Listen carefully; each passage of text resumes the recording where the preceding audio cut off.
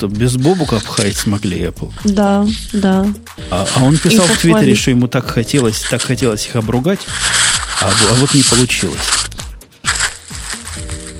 А кто там шелудит чем-то? Да, Шурик, он же не знает, как себя надо вести в эфире.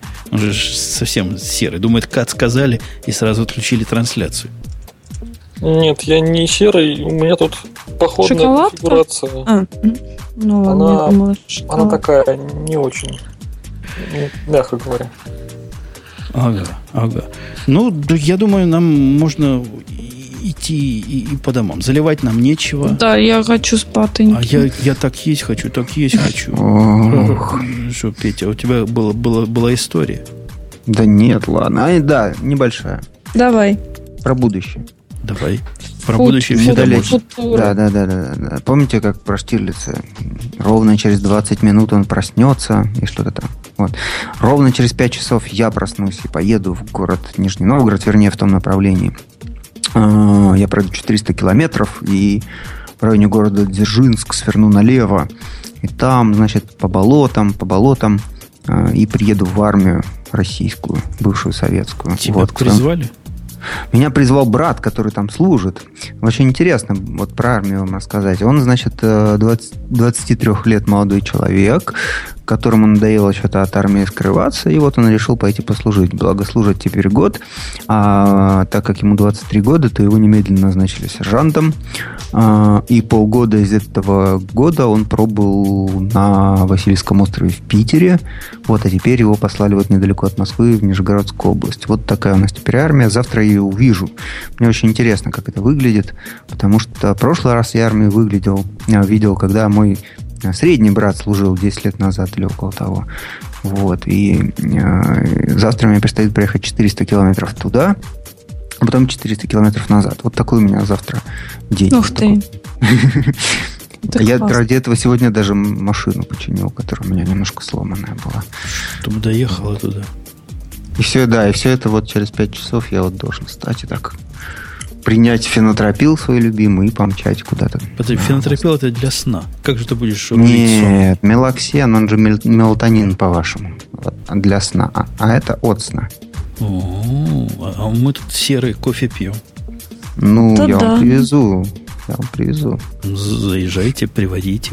Только обязательно поставь крестик, где от сна, где после сна. А то перепутали все к чертовой матери. Да, это опасно.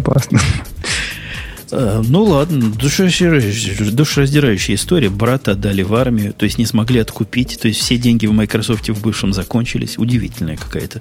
Да, винду никто не покупает. И вот. Ты просто всем ее бесплатно раздал. Ну кто-то, кроме меня и Бобука, ее мог купить. А ты нам так подарил. Ну, у меня еще ящик есть. Я тут думаю, скоро в блоге в своем провести конкурс по этому случаю и разыграть остатки. Конкурс на лучшую историю о том, как я боролся с бумагой. Вот. Очень интересно будет, я думаю. У нас, кстати говоря, о конкурсах через короткое относительно время 5-летие подкаста. Это просто праздник какой-то. В августе месяце будет. И надо что-то такое замутить же. То есть есть два выхода. Либо слушателям подарки раздавать, либо от слушателя подарки принимать. Второй вариант меня как-то больше кажется адекватным на день рождения. Хотя и первый тоже может быть. Можно первый и второй. Можно принимать подарки, а потом их раздавать. Примем в подарок несколько макбуков и раздадим их всем. Надо же как-то по-нашему, понимаешь? Не мелочи какие-нибудь айподики и айпэдики, а что-то настоящее. Макбучики, аймэки. Причем гравировки там делать на долгую память. Что-то надо придумать. Я думаю, надо уже готовиться. У меня есть пару идей, я их потом там напишу. О, кстати, Жень, тебе там хлопец один писал по юности, сразу на тебя отправил. Вот. По поводу... Гарный хлопец. Ну, умный. Вот. По поводу нам зеркала. Да, я читал, там действительно умные слова знает. Nginx приговаривает, Арсин. Просто у вас там в Украине специалисты, я смотрю. Я к тому, что ты там как-то маякнешь, если что, решите. Да, это просто требует определенных телодвижений предварительных с нашей стороны. Ну да. И поэтому я не особо пока это продвигаю. Ну, конечно, да. Я соберусь, возьму себя в руки, все сделаю и скажу, куда что втыкать. Хорошо, спасибо. Слушайте, тут вот возникли слова в этом, буквы, вернее, в этом самом, в чатике. Арсин? Нет, в чатике. Артеконь. Артеконь. В Грей так обидели в прошлый раз, как организатор, что он теперь вообще с вами разговаривать слушатели не хочет. А что такое? Что обидели. Фу, и то не то, и то не то. Он был организатором и инициатором всего этого вместе с Марусей, да, я так понимаю? А на него наехали на ровном месте, говорят, что ж ты, козлина, так плохо снимал видео. Ты понимаешь, козлина, не могли говорить, ну что ж, не могли операторы, ну что ж вы, как дети малые. При том, что как бы это все было бесплатно для слушателей, собственно. Ну, блин. Конечно. Я бы забил болт на это дело. Так я бы тоже забил, мы все забили. Ну, а он? Ну, он он же у него глаза голубые. Душа тонкая. Душа тонкая, да. Ну, мы его очень любим за это, между прочим. За то, что он обиделся? Нет, за то, что у него душа тонкая. А можно не подпускать, значит, особо ранимых к организации этого самого безобразия? Нет, так он как организатор, он клевый, понимаешь? Вот в чем вопрос. Вот ну, чтобы он не обиделся в следующий раз. Чтобы он не обиделся, это самим нужно... сделать, да. В столице нашей родины можно сделать, в Москве, например. В Москве Бобуку поручить. На него где сядешь, там и слезешь. Ну да. Точно. Пусть мы все поможем. Пусть новых девчонок приведет, похвастается. А что, вот в Яндексе вот там огромные залы есть, вот можно там, например. Маруся, возьмись за это, нагни Бобука, он же у тебя очень такой нагибательный. В самом-то деле он твердый, но он мягкий внутри. Если, опять же, больше вероятность, что Бобук придет, потому что вот тут вот надо было куда-то идти, вот в какой-то вот подкаст, какой-то микрофон доставать. Он не пришел к нам сегодня, а так на работу-то придет. Что? На коня он приходил. Коня приходил. Да, ты, Шурик, на коня не приезжал? Ты не из проверенных? На куда? На коня. РТ-конь. Понятно. Он даже не знает, что... К сожалению. Нет, знаю, слежу, но я вообще ленив по сути своей. А мы тогда же вот как здорово на чердак-то залезли, помните? Маринка была. Да, я помню, это офигенно было на самом деле. Ну, это один из выпусков, который мне очень запомнился. Да, у нас это нас Валентайн приютил, который радиошум. Вот, и мы все вместе... Аляпка была. И, ну, естественно, Бобук. А нет. Куда? Да, Бобук был. Грей был просто из другого места. Он с нами не поехал. Вот. Он бы не влез туда. Там не было места. Да, у нас было много микрофонов. Он тогда еще толстый был. Да. Да ладно. Да. Нет, тогда он был уже не толстый, он сейчас опять чуть-чуть поправился. Ах ты, он сначала был толстый. Он сначала был в самом начале, он сначала был толстый, когда только пришел. Потом он очень сильно похудел, стал таким красавцем, что вообще неописуемым. А потом он чуть-чуть сейчас опять поправился и стал небритышем-чебурашкой. Вот. Ну. Здрасте. У нас в прошлый раз, вы помните, был человек из Team City, который имел наглость в переписке, которую вы видели все, ведущие, то есть Маруся видела. Петя, догадайся, что он ляпнул. Ну? Он сказал, что он ни одного выпуска радио IT не слушал. Наркоман какой-то. Ты представь, это какой-то извращенец просто. А нет, так не бывает.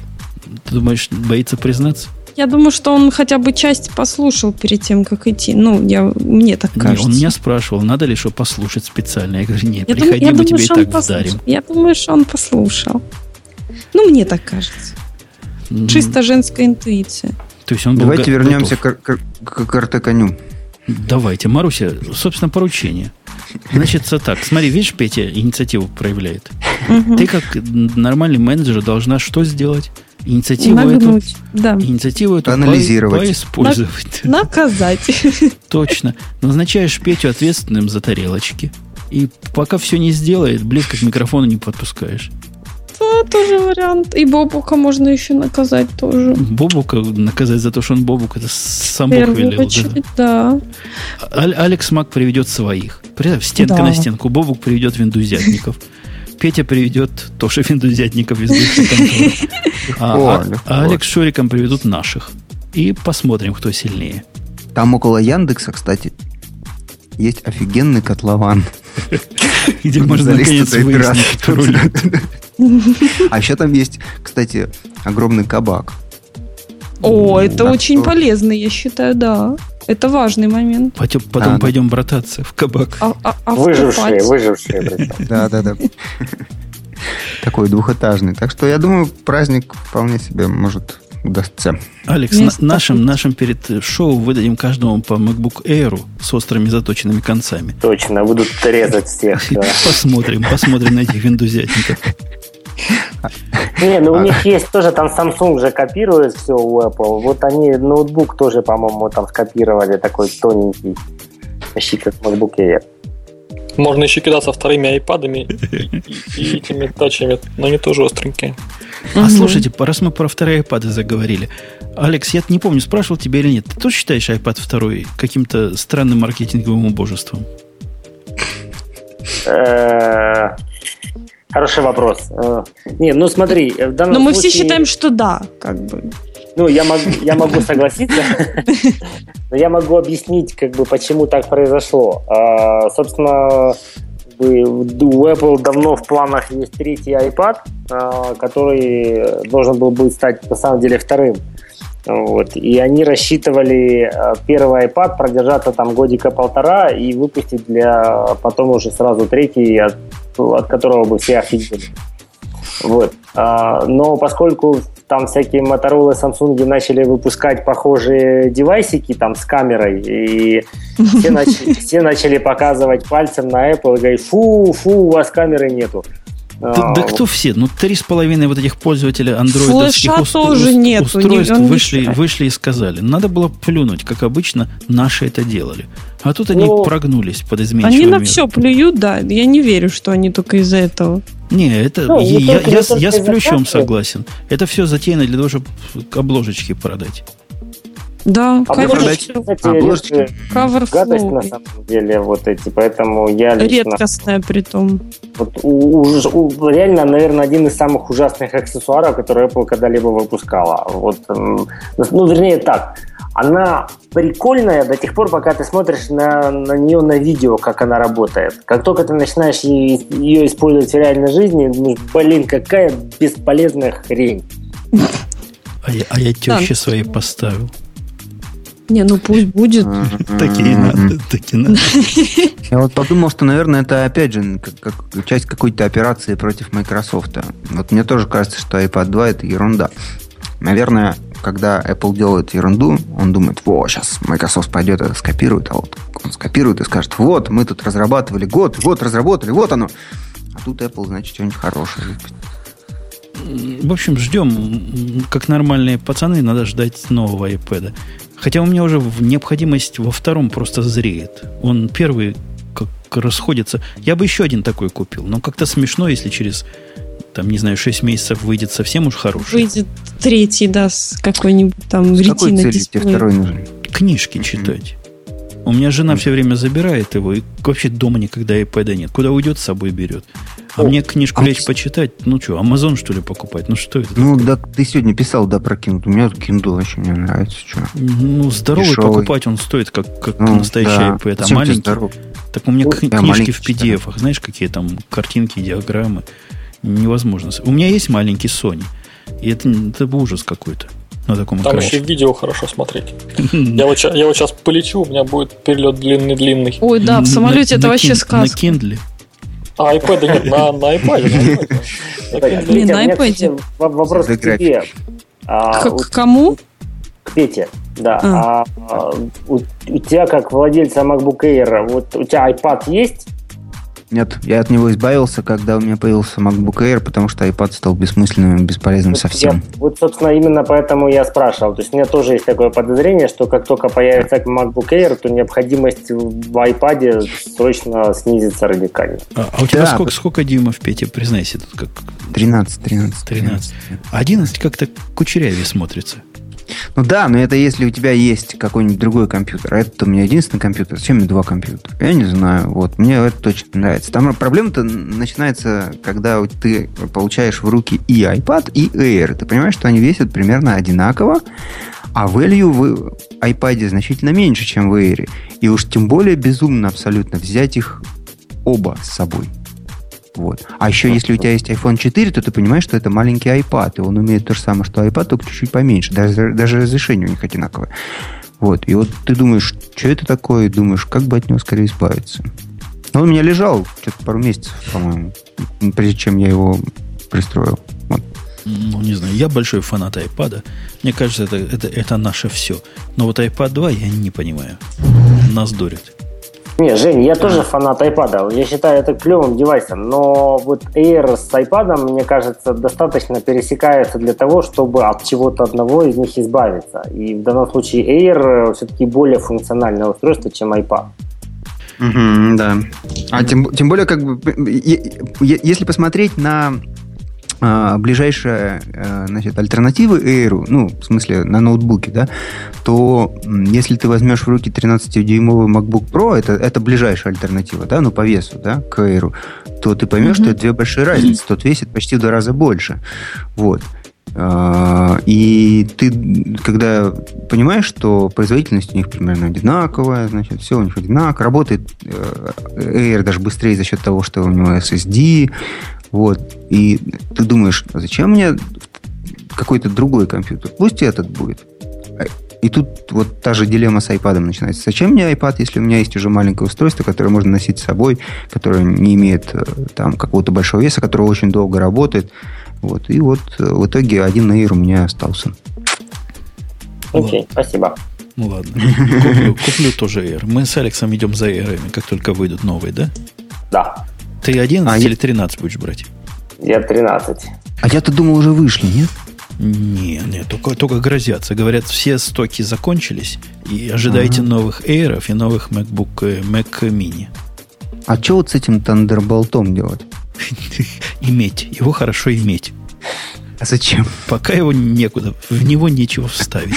Но вдруг случится, и что-нибудь тебе дадут. Ну, может, придумать что-то. Давайте спать.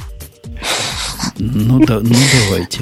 Ну, Женя кушать, а я спать. Да, ну, давайте спать, давайте. Я согласен. Нет возражений? Дайте еще 2 слова скажу. Мне очень хочется похвастаться. Давай. ВТЦ был вообще хороший, замечательный, но последний день был замечательный 2 раза. Потому что мне совершенно неожиданно, вот совсем неожиданно, поскольку я не местный, мне это очень достаточно далеко, но удалось пообщаться. Ну, доклад был товарищ, которого зовут Баз Олдрин, и который второй человек, ступивший на Луну. В общем, Твиттер об этом уже раструбил, поэтому это уже не то чтобы сильный секрет. Вот, теперь я практически такой гордый весь хожу, что я видел человека, который по Луне ходил. Смешно. Клево. Да, просто клево. По Луне. Но это разве не выдумки Вашингтонского обкома? Там, кстати, вот была, он вставил в свой доклад замечательный ролик, как он ответил. На ролике снято какой-то там мелкой камерой, он выходит из какого-то здания, я же знаю, там правительство, не правительство, но к нему подходит человек и на чистом английском языке говорит ему, что он никогда не был на Луне, что он наврал, что они все лжецы, гады и вообще всех обманывают. На что Бас разворачивается, и, значит, ему старенький дедушка уже, ему сейчас, по-моему, 80 лет, разворачивается и фигак ему по голове. Вот, говорит, вот так. Мне, говорит, мне тяжело становится отвечать на такие вопросы, но я все-таки стараюсь. Ну, ничего, мы скоро узнаем правду, потому что 31 июня выходит фильм «Трансформеры 3» про темную сторону Луны. Там, на самом деле, эти... Да. Это они были, на самом деле. Про это он сказал, что да, все там, все честно, все правду рассказывал.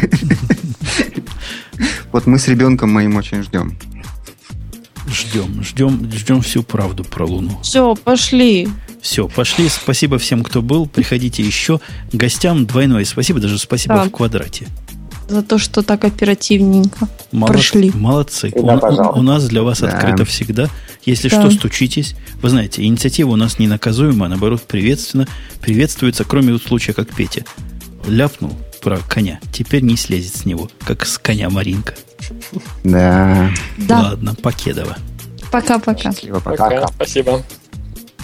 Ну вот, собственно, и все. Это даже получилось не очень длинное, но содержательное после шоу. Выкладывать его, наверное, выложу, раз мы тут сколько-то минут говорили, минут 20, наверное. Будет такой мини после шоу. Ладно, все, пока. Приходите на следующей неделе.